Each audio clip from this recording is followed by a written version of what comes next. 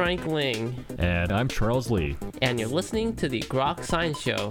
That's right, it's a weekly look at the world of science, technology, and their effects on our daily lives. Coming up on today's program, Professor Stephen Gimbel will join us to discuss Einstein's Jewish science. So stay tuned for all of this. Plus the Grokatron 5000. And our world-famous question a week. Coming right up.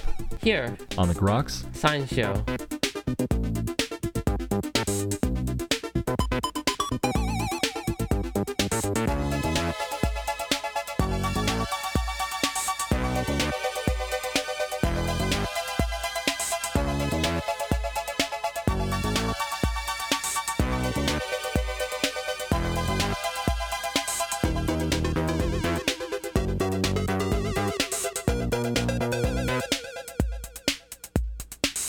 Welcome back to the Groks Science Show. Well, the theory of relativity, as proposed by Albert Einstein, is one of the landmarks in modern physics. So much so that it is almost impossible to think of it being denigrated, for among other things, being a Jewish science, as the Nazis did during the time with Adolf Hitler. But this provocative phrase underscores many philosophical questions regarding the origins of some scientific work, such as those of Einstein.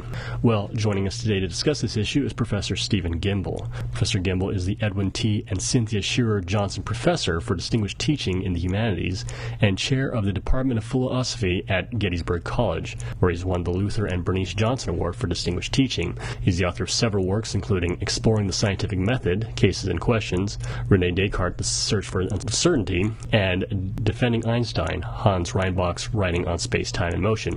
His most recent work is Einstein's Jewish Science, Physics at the Intersection of Politics and Religion. And Professor Gimbel, we're very pleased today to have you on the Grok Science Show. Thrilled to be here. Well, it's certainly our pleasure. It certainly looks fascinating book you've written here called Einstein's Jewish Science, in which you talk about the nature of how Einstein came about with ideas and something of the political time in which he lived. Why did you decide to write this book? Well, we often have this view of science that it's removed from everything else around it, that because science tries to give us these objective truths about the behavior of everything in the universe, that the creation of science is itself objective. But the fact is, and we see it now with controversies around the teaching of intelligent design or the current controversy around global warming, that science actually happens in a cultural context. Scientists are people, and people live at places and times. And when we look at the way that our scientific theories come about, it turns out that the stories are actually a little bit more complex and interesting than we give them credit for. And why do you think there's this move, if you will, to try and divorce science from sort of social, political climate of the time? Well, I think it in two places. One, I think it comes in a certain sense from the scientists themselves. Right? The fear is that if we do see science as connected to time and place, that it'll seem a little bit vulnerable. We had back in the 90s, older listeners may remember, that we had something called the science wars, where you had a number of people trying to argue that scientific truth doesn't exist because all beliefs come about as a result of cultural artifacts. And science, on the one hand, certainly does strive to give us objectively testable theories, right? The idea is that scientists come up with ideas for how the universe may work, and then they compare it with predictions that they make to see whether the universe does in fact work that way or not. And the more we can divorce what we in philosophy call the context of justification, the reasons for believing something, from the context of discovery, the way that scientists came about with the theory itself, the more that the science then seems to be, in some sense, firmly grounded. So that the worry in some sense is that rhetorically, if we see how sloppy, how real the actual workings of science by scientists is, that somehow it reflects negatively on the science. The other is, in a certain sense, the way we teach science. Right? When we teach science, we teach it from textbooks. We teach it in this very cleaned up fashion. And in part that's because science as it's done is hard. What we can do after the fact is go back and clean it up and make it clear, take little parts that might have just been wrong, figure out how to say them a little better. And so the science we teach tends to be cleaned up. And as a result, we think of science as in that way, that, you can flip to the back of the book and find an absolute answer, whereas real science, as it's done, can be a little bit messy. So I think those two factors really combine to give us this sense of science that isn't the science that scientists do on a daily basis. Do you think this is actually detrimental to promoting science in the sense that it seems so removed from the normal workings of society that ungraspable from the outside? Well, I think it's both positive and negative. I think, and you see this in the approach that, say, the creationists take. And, evolution is just a theory. And there are certain scientists who are opposing certain elements of evolutionary theory, so therefore it can't be something that is worth teaching. Well, yeah, every scientific theory is at every time in history going to come under challenge. That's just how science works. And so on the one hand, I think there is rhetorical power in showing science to be something ahistorical, in that it creates in the popular mind a firmer foundation for science. But I think it also is unhelpful in that, and you see this, I think, especially in the global warming discussions, people just tend not to understand how science is done, that there are these running debates, and that these running debates don't mean that certain well-established consensus-earning results are reasonable to believe. The fact that scientists can be found to disagree with a conclusion doesn't mean that there isn't good evidence to support it, good reason to believe it.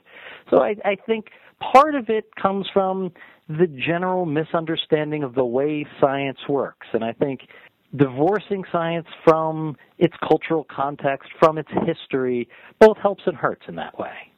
Certainly in the case of Einstein, and went out in the book as being something of an ad hominem attack by the Nazis to discredit his work. Absolutely. Yeah.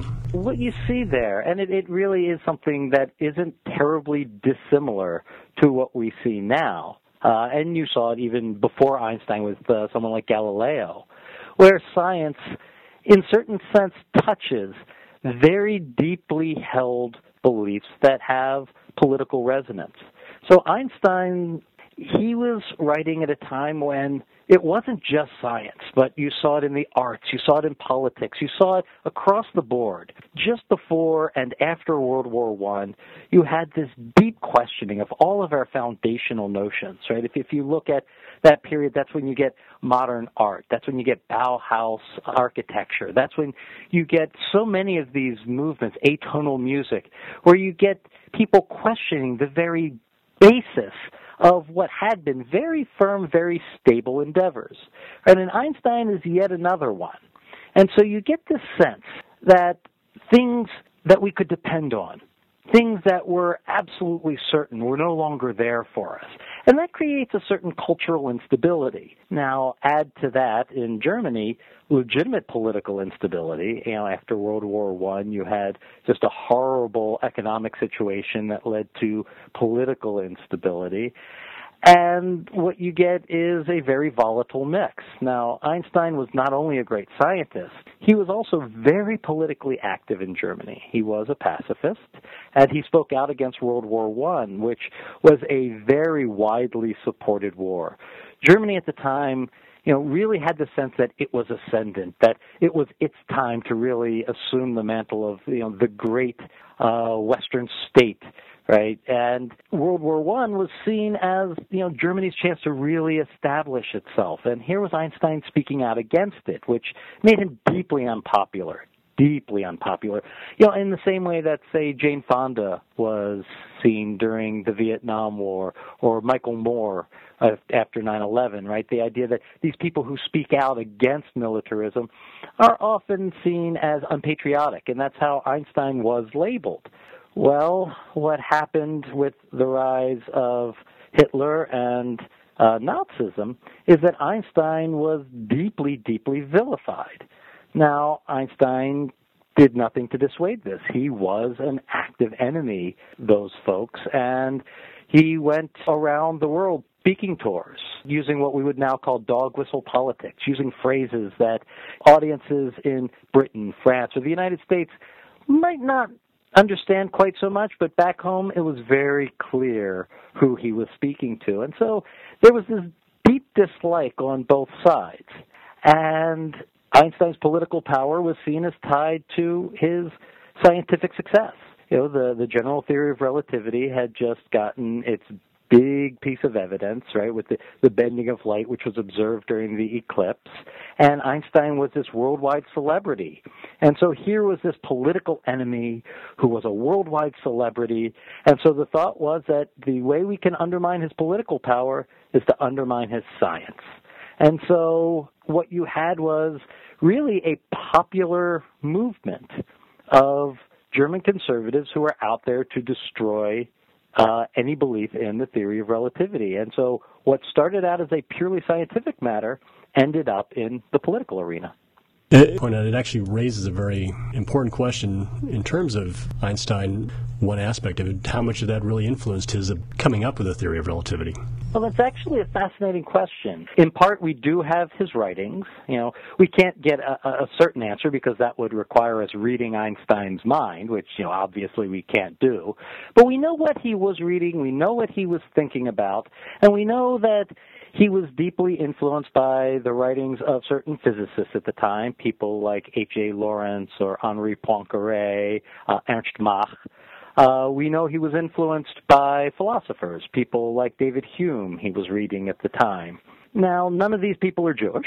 We know that at this time, he's not a practicing Jew. For a while, when he was 8 years old, he actually became deeply religious. Then he turned 9 and stopped. So we can't draw a direct line between anything religious and the content of the theory. Now, that's not always true. If you look at, say, the gravitation theories that came before Einstein, if you look at those of René Descartes and Isaac Newton, both of them we can see from their writings are directly influenced by their theological views. Now, with Einstein, he was secular, so that wasn't the case. But what we do see in Einstein is an interesting way of thinking, which does parallel what you see in some Jewish writers. So now if you look at Einstein, he begins his famous 1905 paper where he sets out his special theory of relativity, the first theory of relativity, with an interesting example. He has a coil and a magnet. And if you hold the coil still and move the magnet through the coil, you generate a current. Now, if you hold the magnet still and move the coil back and forth over the magnet, you generate the same current.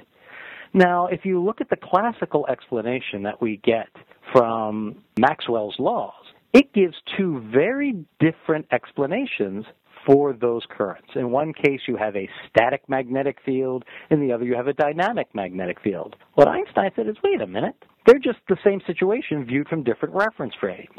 And the basis here is that there is a complete symmetry between them, and that any real theory ought to give one single explanation for those two. We see the same move in the general theory of relativity, where he takes gravitation and tries to fold it into his earlier theory. And, he says, look, we can think of you're in an elevator, right, and you have a bathroom scale. And you stand on the bathroom scale, and the elevator isn't moving, and you look down, what do you see? You see your normal weight. Now, suppose the unthinkable happens.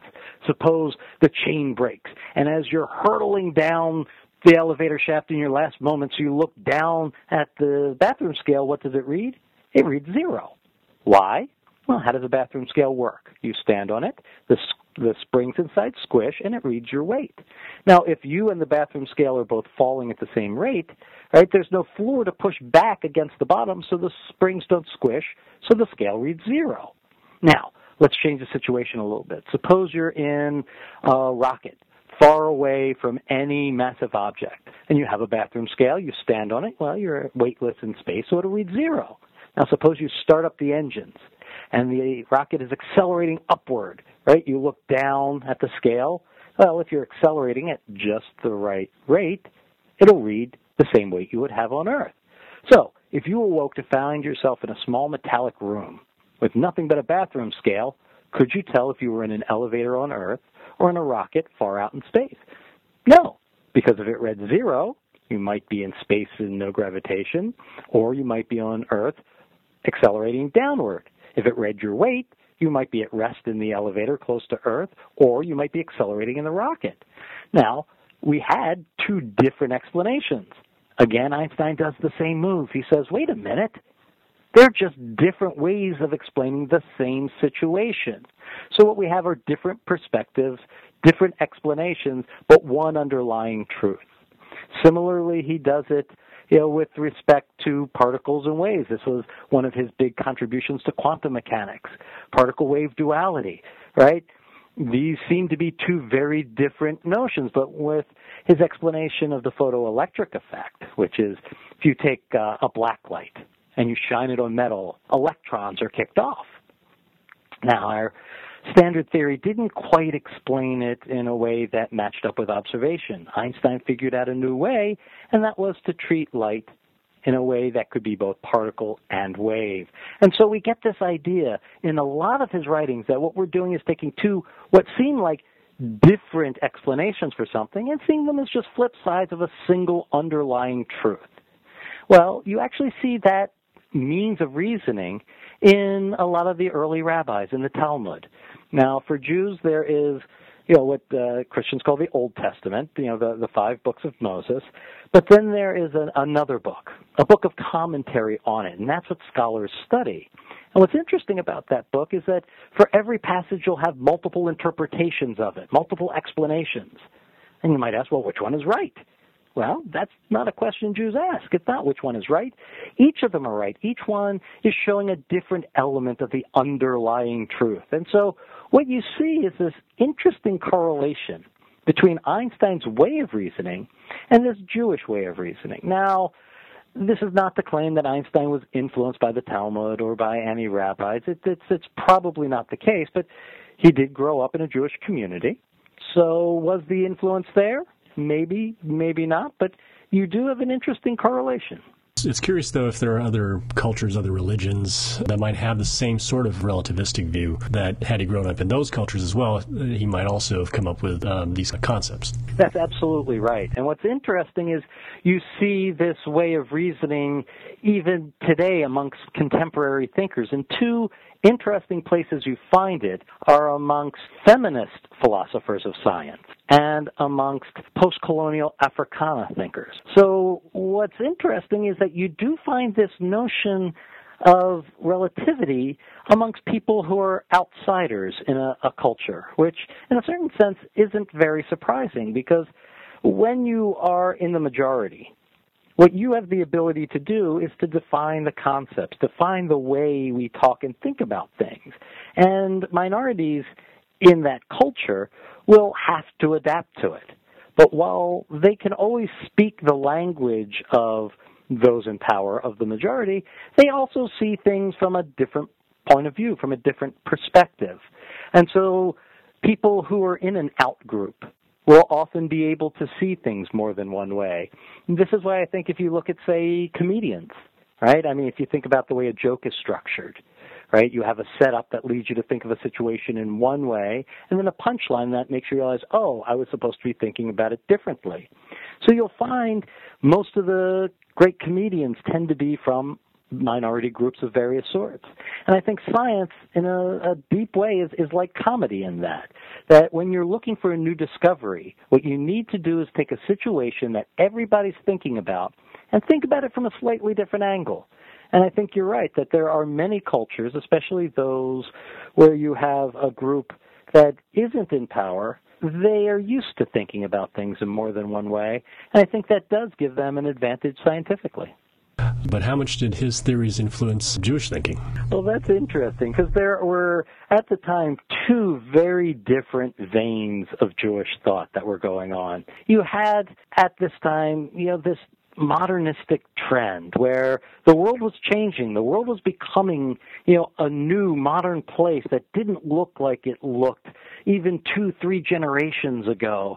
And that tends to polarize groups.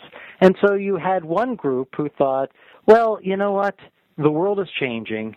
Science gives us a completely different picture.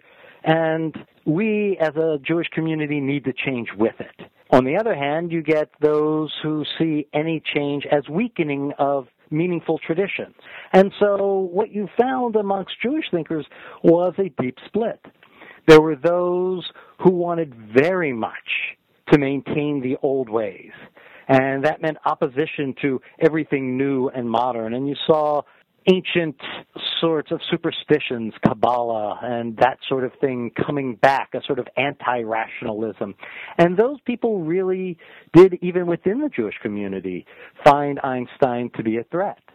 On the other hand, you had those who thought, this community gives us strength, but at the same time, it's a changing world. We need to change with it. And for those people, Einstein was a hero. And what's interesting is that while Einstein is the icon of the modernizing side, on the other side, Martin Buber is the big name for the traditionalists. We know that while they were on opposite sides of this conversation, they were actually very dear friends who would meet regularly, have dinner at Buber's house. And in some of Einstein's writings, I think you can find clear evidence that what he was trying to do was figure out how to find common ground between them, that he may not be a believer in a supernatural God, he may not be someone who practiced the rituals, but in a certain sense he was still a member of the community. And so we see Einstein trying to figure out how to bring those two groups together, those who saw modernism as an essential way of being in this new world, and those who saw it as a threat. With respect to his science, I think he was just going where the theory led. I mean, in a certain sense, the notion of unification is clearly there in his work. After the theory of relativity comes, he's trying to create something akin to what we would now call a unified field theory. Of course, he had his problems with quantum mechanics, which kept the project as he saw it from being successful. But that sort of bringing together across different boundaries that we see both in politics and in science from Einstein clearly is a sort of guiding project that you see everywhere.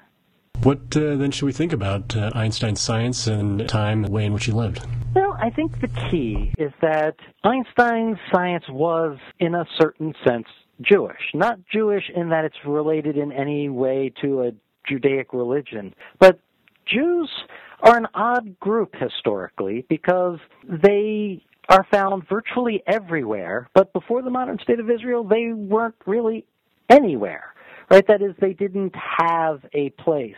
And so what you had was the beginnings of what we now call cosmopolitanism. That is, Jews were able to be citizens of the world.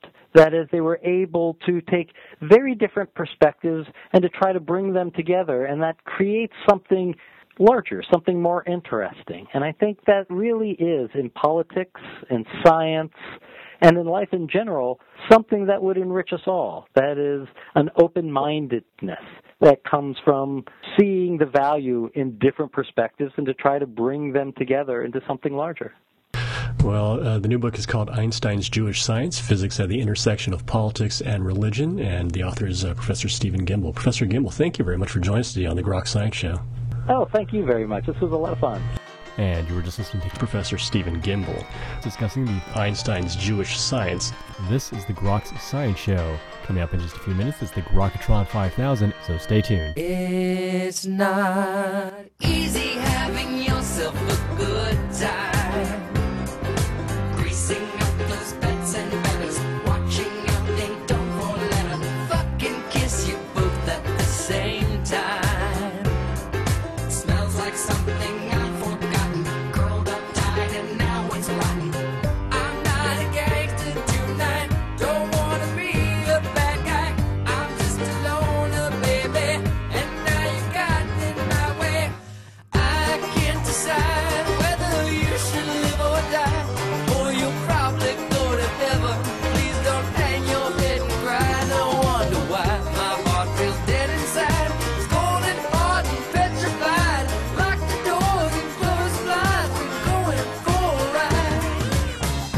Okay, it's time to play the game, the Grokatron 5000. It is our supercomputer, formerly known as Deep Blue. Today, the Grokatron 5000 has chosen the topic, particle or wave. So, for the following 5 individuals, the Grokatron 5000 would like to know if you think they're more particle-like or wave-like.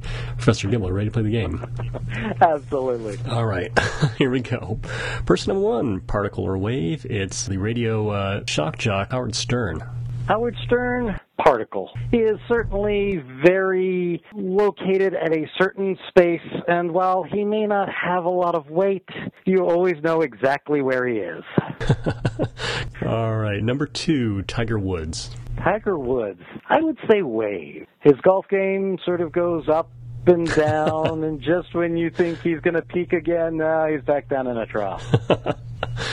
All right, number 3, the physicist Stephen Hawking.